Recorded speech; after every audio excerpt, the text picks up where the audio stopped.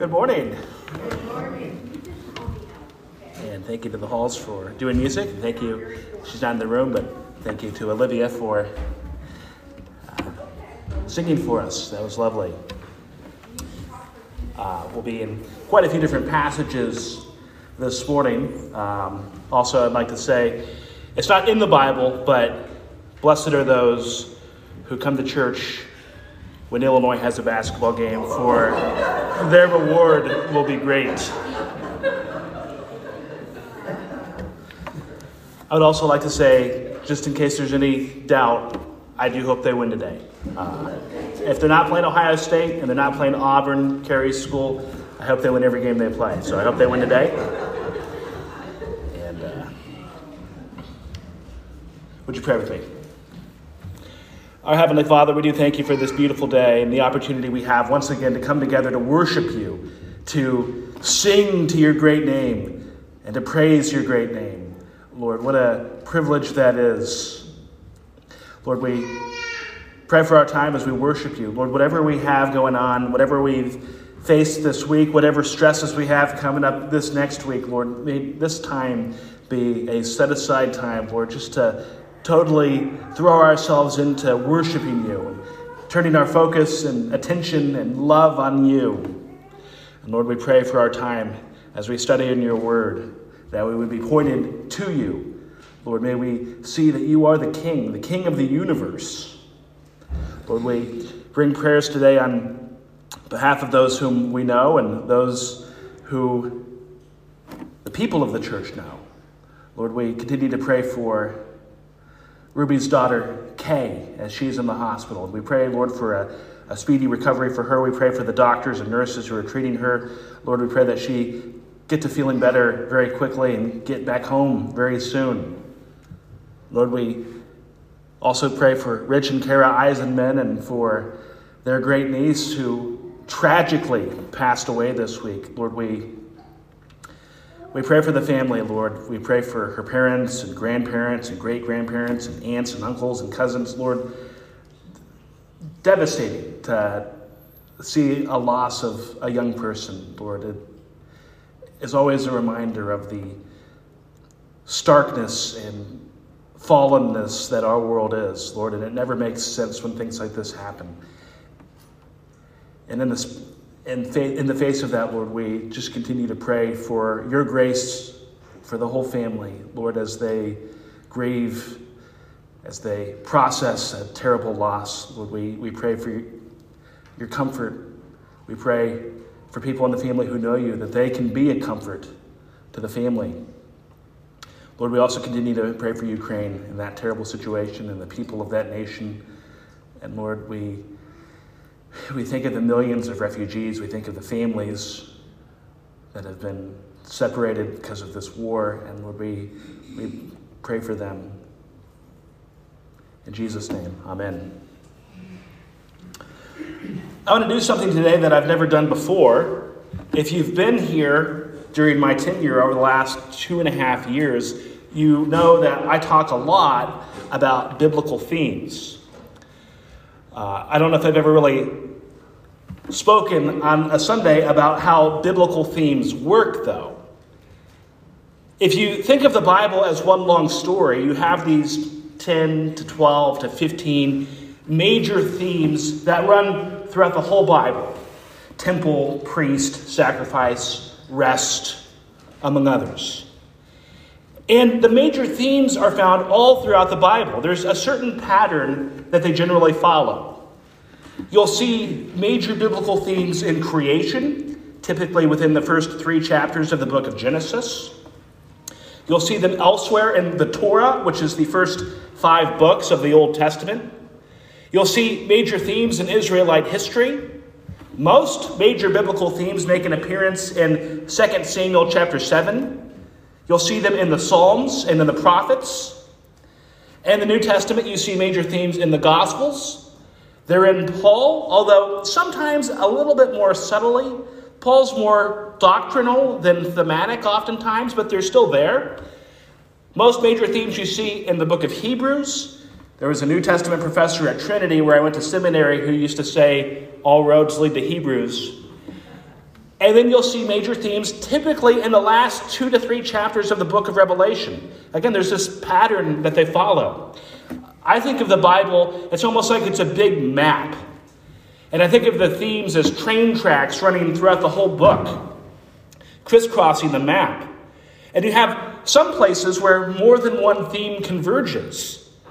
A place like 2 Samuel chapter 7, that's like Union Station in Chicago, where you have so many of these different themes all coming together before going back out into the rest of the Bible in various directions. And part of the benefit of studying biblical themes is that as you have a theme that develops, you see the richness of the theme as it goes through the biblical storyline. And the Bible progresses, and you get more information, more context, and a fuller picture of the theme and how it fits into the storyline of the Bible. And personally, I've always found that incredibly edifying and enriching to see God's wisdom and how these ideas develop through His Word, especially when you consider that the Bible is 66 books written over many centuries by different writers of different stations in life. You have kings and fishermen in 3 different languages, and yet you have this consistency of this development of these thematic patterns all throughout the Bible. And so what I've never done before here is devoted an entire sermon to a biblical theme. But as we near the end of the Gospel of John, and as we get close to Easter, and as we study the events surrounding the trial and crucifixion and death and resurrection of Jesus, I wanted to talk today about the biblical theme of kingship. And I think that'll be helpful in preparing us as we prepare for the next couple of sections of John's Gospel. Also, as we begin, I wanted to mention a book that was very helpful for me this week in preparing. Is a book called The Kingdom of God and the Glory of the Cross by a man named Patrick Schreiner. And if you read things like the Gospel Coalition and Desiring God blogs often, you might have heard of a man named Thomas Schreiner, who's a New Testament scholar. Patrick Schreiner's his son. So he has this book, and it's part of a new series by Crossway called Short Studies in Biblical Theology. This book's under 140 pages, and again, just goes from Genesis through Revelation and tracing this theme out throughout the Bible. And they have other books in the series.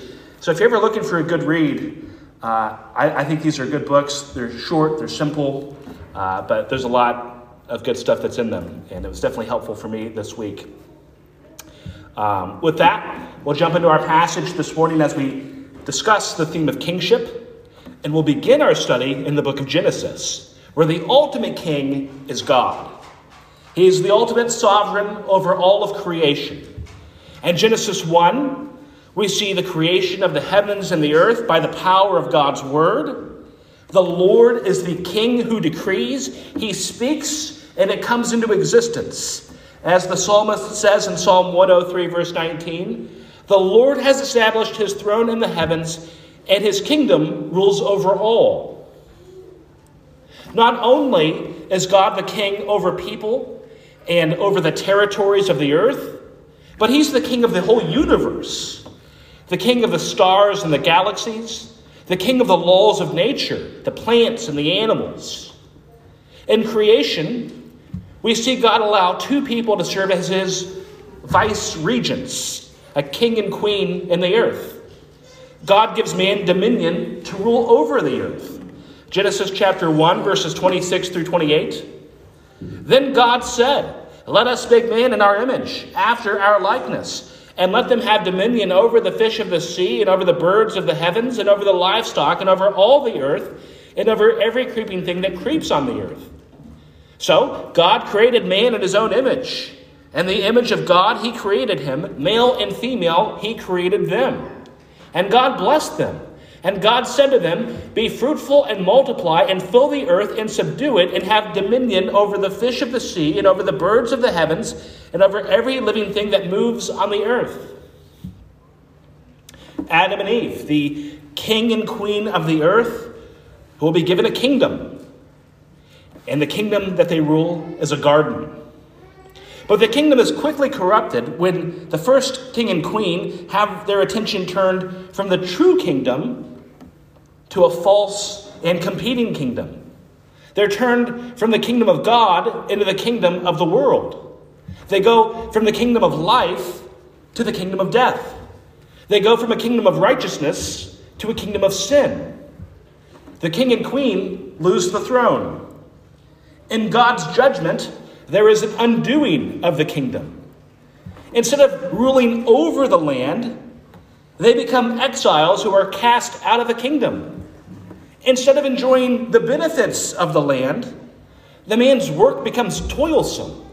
Instead of living with abundance, he will be at the mercy of the elements. Instead of the world being subject to him, he will largely be subject to the world. Instead of living in harmony with the queen, there will be strife. Instead of ruling in a place of life, they will have to live in a place of death. But a royal line remains.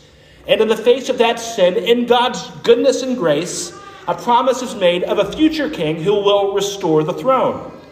In Genesis chapter 3, verse 15, God says to the serpent who tempted the king and queen to sin, I will put enmity between you and the woman, and between your offspring and her offspring. He shall bruise your head, and you shall bruise his heel. An offspring of the woman is promised who will come and defeat the devil, defeat evil, who has turned humanity from the true kingdom to a false and competing kingdom. He will lose to this coming king. That is what introduces the kingship theme. It'll continue to run from Genesis throughout the rest of the Bible. Because of the prophesied future king, the line must continue, but rebellion also continues. Genesis devotes significant time to genealogies. It's tracing the royal lineage. But you also have various splinterings off of that genealogy. In some cases, forming other kingdoms who will eventually oppose the royal kingdom. In Genesis chapter 12, we come to Abraham. It's through this man with whom the Lord will make a covenant. In Genesis chapter 12, verses 1 through 3, now the Lord said to Abraham, go from your country and your kindred and your father's house to the land that I will show you. And I will make of you a great nation. And I will bless you and make your name great so that you will be a blessing. I will bless those who bless you, and him who dishonors you I will curse. And in you all the families of the earth shall be blessed. The first thing Abraham is told is to leave his country. It's because he's meant for a greater land. As the kingdom theme progresses, land becomes an inseparable aspect of the theme. A king needs a kingdom. And the first kingdom, the Garden of Eden, was lost due to sin. God tells Abraham that he will be a blessing and a great nation, and that there will be curses upon those who dishonor him. Later on, we'll learn that the future king himself will come from Abraham's line. In Genesis chapter 14, Abraham comes under attack by competing kings, which will become a common recurrence in the Old Testament. The kingdoms of this world battling the kingdom the Lord is establishing in the world. In Genesis chapter 15, Abraham is given the promise of future offspring. 15:5, God says to Abraham, he brought him out and said, look toward heaven and number the stars, if you are able to number them. Then he said to him, so shall your offspring be. As Adam and Eve had been told to be fruitful and multiply, Abraham is promised offspring which will be as numerous as the stars. Abraham's wife, Sarah, which not coincidentally means princess, is also part of the promise, as she's told that kings will come from her in Genesis 17:16. I will bless her, and moreover, I will give you a son by her. I will bless her, and she shall become nations. Kings of peoples shall come from her. Her first son is Isaac. The line continues. From Isaac to Jacob, and from Jacob to Judah. When Jacob is dying, at the end of the book of Genesis, we see him bless his son Judah when he tells him in Genesis chapter 49, verse 10, the scepter shall not depart from Judah, nor the ruler's staff from between his feet, until tribute comes to him, and to him shall be obedience of the peoples. The scepter shall never pass from Judah's line. Now, before we continue, it must be understood that we have this royal line, but we also must remember that the ultimate king is still the Lord. And it is the Lord who is advancing his kingdom. Exodus begins about 400 years after the book of Genesis. And the Israelites, the people of God who have a royal genealogy and the promise of a land to live in, their own kingdom, in spite of all of that, they find themselves as subjects in another kingdom, Egypt. They'd been driven out due to famine in Genesis, but there was increasing hostility against the Israelites from the Egyptians. Now, over the next several books, Exodus, Leviticus, Numbers, Deuteronomy, Moses will be the primary human figure, but it should be noted that Moses is not in the royal line. He's not a king. But the Israelites must deal with the conflict of living under the king of Egypt. And so a major theme in Exodus, and if you were here last fall, you remember, is that there's this conflict in Exodus between the Lord God, the true king, and the anti-God, Pharaoh, who's an earthly king. As God commands Pharaoh to release the Israelites, Pharaoh continues to refuse, and you see a series of plagues which undo life in Egypt.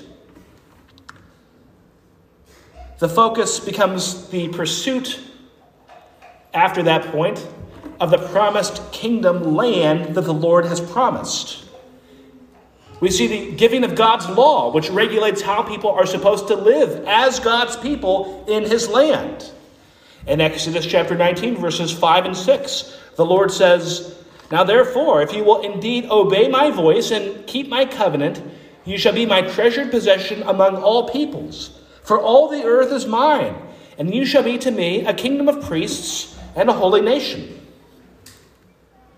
So there you have Israel's obedience to the law connected with kingdom language, as God says that they will be a kingdom of priests. Leviticus deals with being fit to be God's people and deals with, among other things, atonement. The book of Numbers is the story of God's people preparing to enter the promised kingdom land. There's also a continuation of conflicts with surrounding nations and surrounding kingdoms. Deuteronomy begins to give instructions for how a human king is to rule, despite the fact that at that point in Israelite history, the Israelites don't have a king during their wanderings. But before they even have a king, Deuteronomy chapter 17 is giving instructions for what the people are to look for, and powerfully combines the appropriate rule of a king with obedience to the law of God. Deuteronomy chapter 17, verses 18 through 20, instructs the king to have his own handwritten copy of the law. It says, "And when he sits on the throne of his kingdom, he shall write for himself in a book a copy of this law, approved by the Levitical priests. And it shall be with him, and he shall read in it all the days of his life, that he may learn to fear the Lord his God by keeping all the words of this law and these statutes and doing them. That his heart may not be lifted up above his brothers, and that he may not turn aside from the commandment, either to the right hand or to the left, so that he may continue long in this kingdom, he and his children in Israel." So the king of Israel is told that what he will need to do is write by his own hand, his own copy of the Old Testament law, to read that, to know it, to lead by it. It's fitting that the longest chapter in the entire Bible, written by a king, King David, Psalm 119, is all about his love for God's law. In the book of Joshua, which, as I've mentioned before, is the best book in the Bible, the Israelites come into the land. But then in the book of Judges, it's a unique time in Israel's history. They're in the land, yet they don't have a king. The nation is ruled by judges. And when you hear judges, don't picture Judge Judy. But the judges were these Israelite rulers. They were not kings. They did not rule over all of Israel. And their judgeship was not something that automatically got passed on to their sons like how a royal lineage does. So it's not the same thing as a king. But all is not well in Israel. In the book of Judges, the Israelites keep getting themselves into trouble because of sin and disobedience. And they keep needing new judges to rise up and save them. And then the Israelites return to their old sinful habits. In the final chapters of the book of Judges, it keeps repeating the refrain. In those days, there was no king in Israel. Everyone did what was right in his own eyes. We come to 1 Samuel. The Israelites have had enough. They want a king. Now, there wasn't anything inherently wrong with them wanting a king, although their reasons for wanting a king were wrong. The last of the Israelite judges is Samuel, and the Israelites approach him in 1 Samuel chapter 8, verses 4 and 5. Then the elders of Israel gathered together and came to Samuel at Ramah and said to him, "Behold, you are old, and your sons do not walk in your ways. Now appoint for us a king to judge us like all the nations." They want a king just like how all the other nations have kings. But the other nations are sinful. Israel has fought wars against the other nations. And the people are warned that it will not go well. There will be more taxes, more wars, but they still want a king. The problem with them wanting a king, like how all the other nations had a king, was that they were overlooking the true king, God. But God gives the people what they want. He gives them a king. Sometimes God does that. Sometimes we want something that's unwise and God will give it to us so we can learn the hard way that it wasn't what we needed. It doesn't go well. The first king of Israel is a man named Saul. He starts out fine, has some early military victories, but eventually spirals into sin and paranoia. Lord willing, I would actually like to do a few weeks on his story this summer after we're finished with the Gospel of John. One of the consequences of Saul's sin is that his dynasty will not be passed on to his son. He's instead succeeded by the man who would become the most well-known king of Israel, King David. D.A. Carson notes that at the beginning of David's reign, he unites the tribes. Israel's united. There's stability and peace and some level of prosperity in Israel. David certainly has his sins, if you know his story in the Bible, but he's a pretty good king. In 2 Samuel chapter 7, which I mentioned in the beginning, David has achieved these successes, and he believes that it should be fitting that he build God's temple. To this point in Israel's history, they did not have a temple in Jerusalem. 2 Samuel chapter 7, verses 1 and 2. Now when the king lived in the house and the Lord had given him rest from all surrounding enemies, the king said to Nathan the prophet, "See now, I dwell in a house of cedar, but the ark of God dwells in a tent." He's referring to the Ark of the Covenant is still inside the tabernacle instead of the proper temple. And he wants to build the temple, but the Lord will tell him that it's not the right time. The temple instead will be built under David's son Solomon. But David is told something that will be a great blessing to him, which is the next major development in the kingship theme. He's told that the future king, who would come from Abraham, Isaac, Jacob, and Judah, would be born in the line of David. 2 Samuel 7 from the middle of verse 11 to the end of verse 12.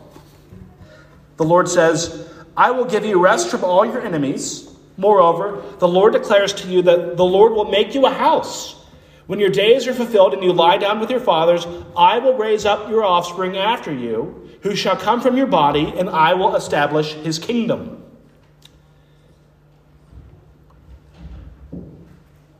The Lord says he will make David a house. Now, when it refers to his house, we use similar terminology to that still when we say things like the House of Windsor, referring to the British royal family. It's referring to the whole family line. And God is telling David about the house of David. He says, when you lie down with your fathers, which is a euphemism for death, that after David has gone, one of his sons, somebody from his line, will have a kingdom. Verse 13, he shall build a house for my name, and I will establish the throne of his kingdom forever. Now, there's a lot of really interesting things in this passage that we don't have time to develop. But the Lord says again in verse 16, your house and your kingdom shall be made sure forever before me. Your throne shall be established forever. 2 Samuel 7 is important in the development of the kingship theme because it talks of a coming Davidic king who will have a never-ending kingdom. Other books after that in the Old Testament will pick up this language. Again, it's important to understand these biblical themes, that they are developing and advancing throughout the Bible. And David is promised a never-ending kingdom. Carson points out that for a kingdom to never end implies one of two things. Either an eternal succession of kings, one after the other, and perhaps that's what the Israelites would have thought in David's day. Or the other possibility is a king who never dies. When does the second kingdom begin? When does David's eternal line begin? Is it with David's son Solomon, who becomes king in the book of 1 Kings? We see in that book that Solomon himself is not good. He's not a good king. He's not as good of a king as his father. He takes many wives. He spends lavishly on building projects. He does build the temple, but he builds his own palace to himself, which is even more grand and big. Solomon is followed by Rehoboam, who's even worse. During his reign, Israel splits. I've talked about that before. A united Israel divides and never again reunites. In the biblical books of Kings and Chronicles, we see the wickedness of many of Israel's kings. Their great sins, their failures to lead Israel to follow the law of the Old Testament. If you remember at Christmas time this past year, we talked about many of these kings. All of the warnings from 1 Samuel chapter 8 come true. Things do not go well for Israel under the monarchy. They have continued hostility and wars against surrounding nations. The kings of the world come into conflict with the kings of Israel. Meanwhile, the kings of Israel continue to sin. God raises up prophets to warn the kings and the Israelites of their sin and calls them to repent. And that's the last major area I want to focus on this morning. The kingship theme and the prophets. I find Patrick Schreiner's summaries especially helpful in books like Isaiah and Jeremiah as he talks about the kingship theme. Schreiner says, the image of a king governs the entire book of Isaiah. In Isaiah chapter 6, the prophet receives a dramatic vision of the throne room of heaven. Once again, noting the royal language. I don't have a slide for this, but Isaiah chapter 6, verses 1 through 5. In the year that King Uzziah died, I saw the Lord sitting upon a throne, high and lifted up, and the train of his robe filled the temple. Above him stood the seraphim. Each had 6 wings.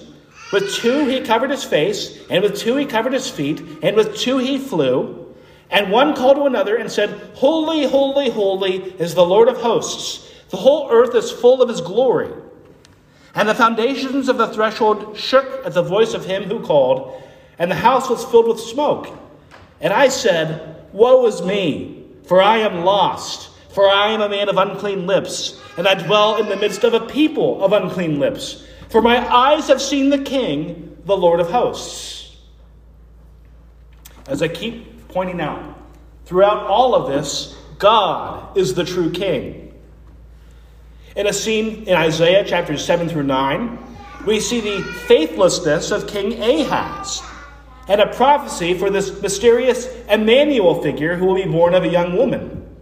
The qualities of that figure are elaborated upon in Isaiah chapter 9. We learn that Emmanuel is king. Isaiah 9 verses 6 through 7. For to us a child is born, to us a son is given, and the government shall be upon his shoulder, and his name shall be called Wonderful Counselor, Mighty God, Everlasting Father, Prince of Peace. Certainly that's a familiar Christmas time verse. Of the increase of his government and of peace, there will be no end. On the throne of David and over his kingdom, to establish it and uphold it with justice and with righteousness from this time forth and forevermore, the zeal of the Lord of hosts will do this. So I think we tend to focus on the descriptions. Wonderful Counselor, Mighty God, Everlasting Father, Prince of Peace. Certainly important. But what it's saying in the next verse is that this person is the promised Davidic king who will have the eternal kingdom. We see this similar language, similar thought at the opening of the Gospel of Luke. We see that at the beginning of the Gospel of Matthew, where Jesus is specifically identified as this Emmanuel figure. In Luke, we're pointed to Christ's eternal kingdom when the angel tells Mary that she's going to carry the Son of God. Luke chapter 1, verses 30 through 33. And the angel said to her, "Do not be afraid, Mary, for you have found favor with God. And behold, you will conceive in your womb and bear a son, and you shall call his name Jesus. He will be great and will be called the Son of the Most High, and the Lord God will give him the throne of his father David. And he will reign over the house of Jacob forever, and of his kingdom there will be no end." So again, going back to 2 Samuel 7, the rest of the Bible continues to pick up the language that is used in 2 Samuel 7. That's how these themes develop. There are other Davidic passages in the book of Isaiah talking of this coming king. Isaiah 11 being an example. Isaiah is interesting, though, because it gives us both images of a conquering, glorious Davidic king. But then in the second half of Isaiah, he will contrast the Davidic king imagery with another series of prophecies about a suffering servant of the Lord. And with the kingship language, the suffering servant of the Lord imagery will also be fulfilled in Christ. Isaiah 49:6 says, "It is too light a thing that you should be my servant, to raise up the tribes of Jacob and to bring the preserved of Israel. I will make you as a light for the nations, that my salvation may reach to the end of the earth." The best known passage on the theme of the suffering servant is found in Isaiah chapters 52 and 53. Just to read an excerpt from that. "He was despised and rejected by men, a man of sorrows and acquainted with grief. And as one from whom men hide their faces, he was despised, and we esteemed him not. Surely he has borne our griefs and carried our sorrows. Yet we esteemed him stricken, smitten by God, and afflicted. But he was pierced for our transgressions, he was crushed for our iniquities. Upon him was the chastisement that brought us peace, and with his wounds we are healed. All we like sheep have gone astray, we have turned every one to his own way, and the Lord has laid on him the iniquity of us all." Keep in mind, that's written hundreds of years before Christ. Jeremiah, as another prophet who brings warnings to Israel about the failure of their kings to keep God's law and covenant. During his ministry, during the ministry of Jeremiah, the city of Jerusalem falls, and the Israelites are exiled. After many generations of wicked and sinful kings, no one sits on the throne in Jerusalem. At that time, it could have looked as though God's promise was not going to come true, that a Davidic king would not come and usher in an unending kingdom. But Jeremiah also looks forward to a future king who would bring restoration for the Israelites. In Jeremiah chapter 23, verses 5 and 6, he points to the coming Davidic king who will rule and reign wisely and execute justice in the land.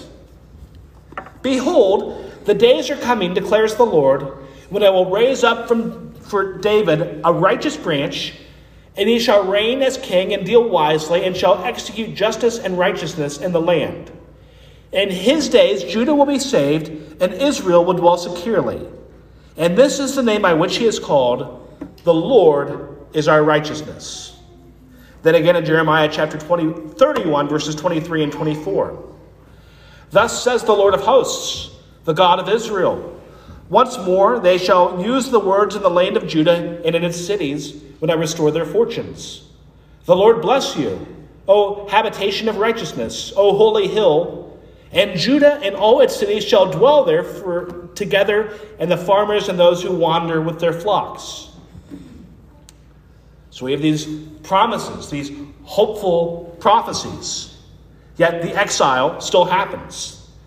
The kingdom is lost when the Israelites are conquered in 586 BC. And that too is an important aspect of the theme of kingship. Exile from the kingdom. We see it in the garden when Adam and Eve are banished. Genesis ends and Exodus begins with the Israelites exiled in a foreign land, Egypt. During the Exodus wanderings, the Israelites are without a home. And 6 centuries before Christ, the Israelites again lose the kingdom, lose the land, lose the monarchy, and go into exile. And Christ himself would be born into a world where Israel was occupied by Rome, exiles in their own land. The kings in Israel continue to sin. But as the Old Testament comes to a close, the Israelites just had the promise to look forward to of a future coming Davidic king. In the shadow of the Roman Empire, on the day he was crucified, Jesus would be questioned by a Roman governor named Pontius Pilate. He says in John chapter 18, so Pilate entered his headquarters again and called Jesus and said to him, are you the king of the Jews? Jesus answered, do you say this of your own accord, or did others say it to you about me? Pilate answered, am I a Jew? Your nation and the chief priests have delivered you over to me. What have you done? Jesus answered, my kingdom is not of this world. If my kingdom were of this world, my servants would have been fighting, that I might not be delivered over to the Jews. But my kingdom is not of this world. Then Pilate said to him, so are you a king? Lord willing, we'll explore that conversation next week. Israel looked forward and longed for the coming day of a future king. The Old Testament includes dozens of stories of kings, some good, some bad, some who feared the Lord, some who didn't. Kings of Israel, kings of Egypt, kings of Babylon, Persia, Assyria, Syria, Canaan, Gath, Moab, and many other nations. But we also see the true king, the Lord God, and a world who constantly turns from him and wishes to follow the kingdoms of this world over God. And we see the story of the coming king from the line of David who would rule with justice and suffer righteously on behalf of his people for the sake of a new kingdom that he was ushering in on earth as it is in heaven. And so I close with this simple question. Who is your king? And really think about that for a moment. Do you try to set yourself up as the king of your own life? Or is there a circumstance or desire or fear or sin that rules over you And which is your true master? Or is your king the King of Kings? And is he the one who is leading your life? Let's pray. Our Heavenly Father, we do thank you that we have a King of Kings, that we have a Lord of Lords. Lord, that everything that is pointed to in the Old Testament, which is fulfilled in Christ, Lord, that he is the Lord and Savior of the world. He is the suffering servant. He is the righteous one who has a kingdom that will never end because he is the King who will never die. And he invites us to know him and to enjoy and experience eternal life to his glory. In Jesus' name, amen.